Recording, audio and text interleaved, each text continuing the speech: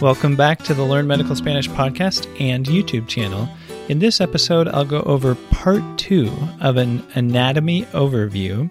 So I did part 1 in the last episode, and so we're going to pick up where we left off. The last term in the last episode was elbow, and so we're going to be going on from there with the rest of the upper extremity and then doing the lower extremity and then a few other general terms.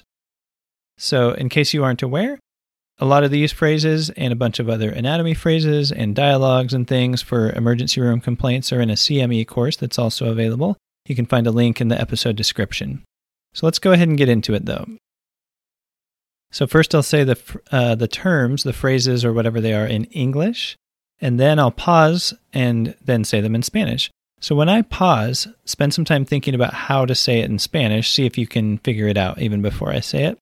Then I'll say it in Spanish 2 times total so that you have a chance to repeat it a couple times. Here's the first word, wrist. And it's always going to be the wrist or the whatever, so always include the word the. So the wrist.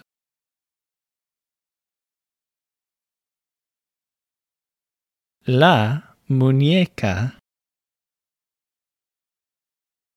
La muñeca. For bonus points, what else does muñeca mean? So this is random, but muñeca is the word for doll as well. So for some reason, the word for wrist and the word for doll are the same. Kind of weird, huh? But anyway, la muñeca means the wrist. How about the hand?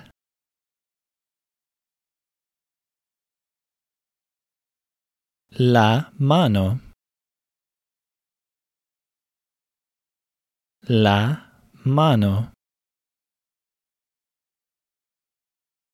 So if you just look at the word mano, you might assume it's masculine, but it is in fact feminine. It's one of those rare exceptions where it ends in an O, but it's a feminine word, so you say la mano instead of el mano. Finger.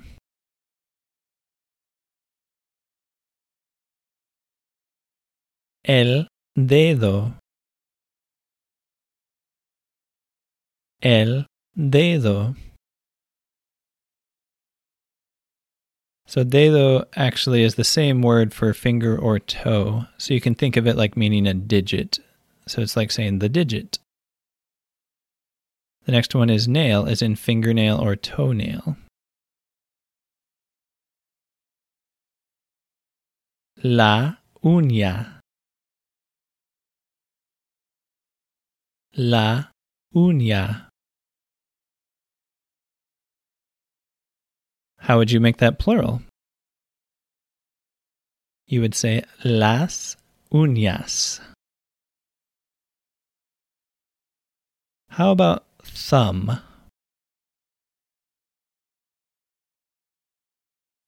El pulgar. El pulgar. So this one's always a little tricky for me to remember just because it's similar to the word for inch, which is pulgada, but pulgar means thumb and pulgada means inch. So I don't know if it's helpful or not helpful to know both of those at the same time. Next word, leg.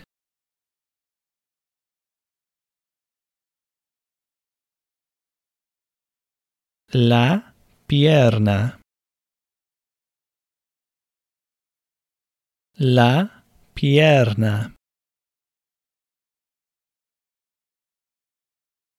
Hip.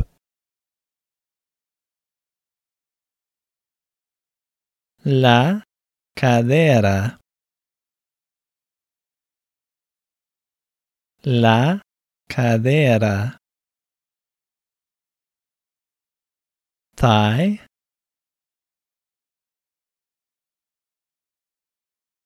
El muslo. El muslo. Knee. La rodilla. La rodilla.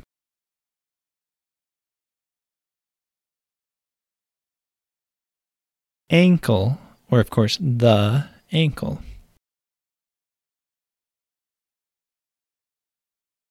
El tobillo. El tobillo. Foot. El pie. El pie. Toe. And so you already learned this because it's the same word as finger. Finger and toe both sound kind of like digit. El dedo del pie. So if you want to clarify, you'd say dedo del pie. So a digit of the foot means a toe. El dedo del pie.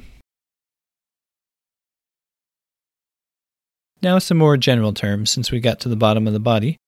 So how about the word for muscle?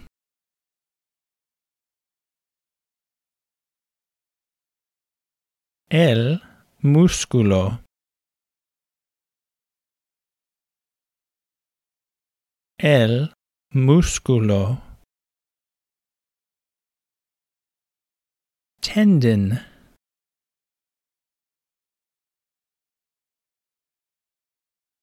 El tendón. El tendón. Bone. El hueso. El hueso. Joint.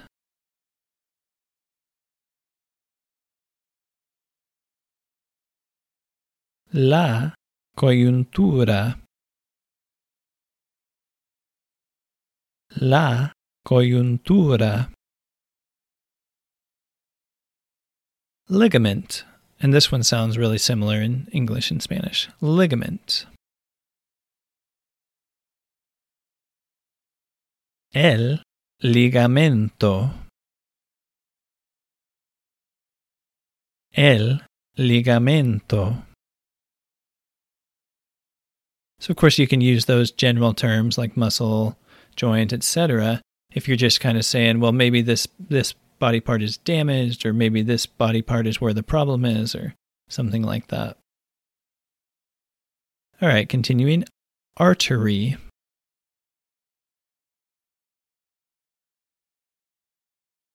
La arteria. La arteria. Vein. La vena. La vena. Nerve. El nervio. El nervio. Blood. La sangre. La sangre. So that concludes the vocabulary. So with all the phrases I shared, or words I shared in this part and the previous episode, it's pretty much enough to get through a trauma exam and then explanations about, what's damaged or this or that. If you're talking about, a broken bone or a muscle contusion or whatever it is after an injury. But if you want to see these phrases on my website, there's a link in the episode description or the video description. If you're on the podcast, you can find it on YouTube as well. There's a link to that. And if you'd like to learn some similar types of anatomical terms along with various dialogues related to common chief complaints in the ER, I also have that CME course that you can find a link to and get more information about that as well. So thanks for listening, and I'll see you next time on Learn Medical Spanish.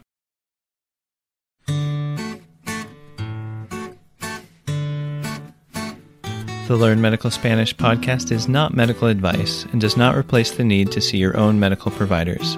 It also is not a substitute for using a medical interpreter when needed.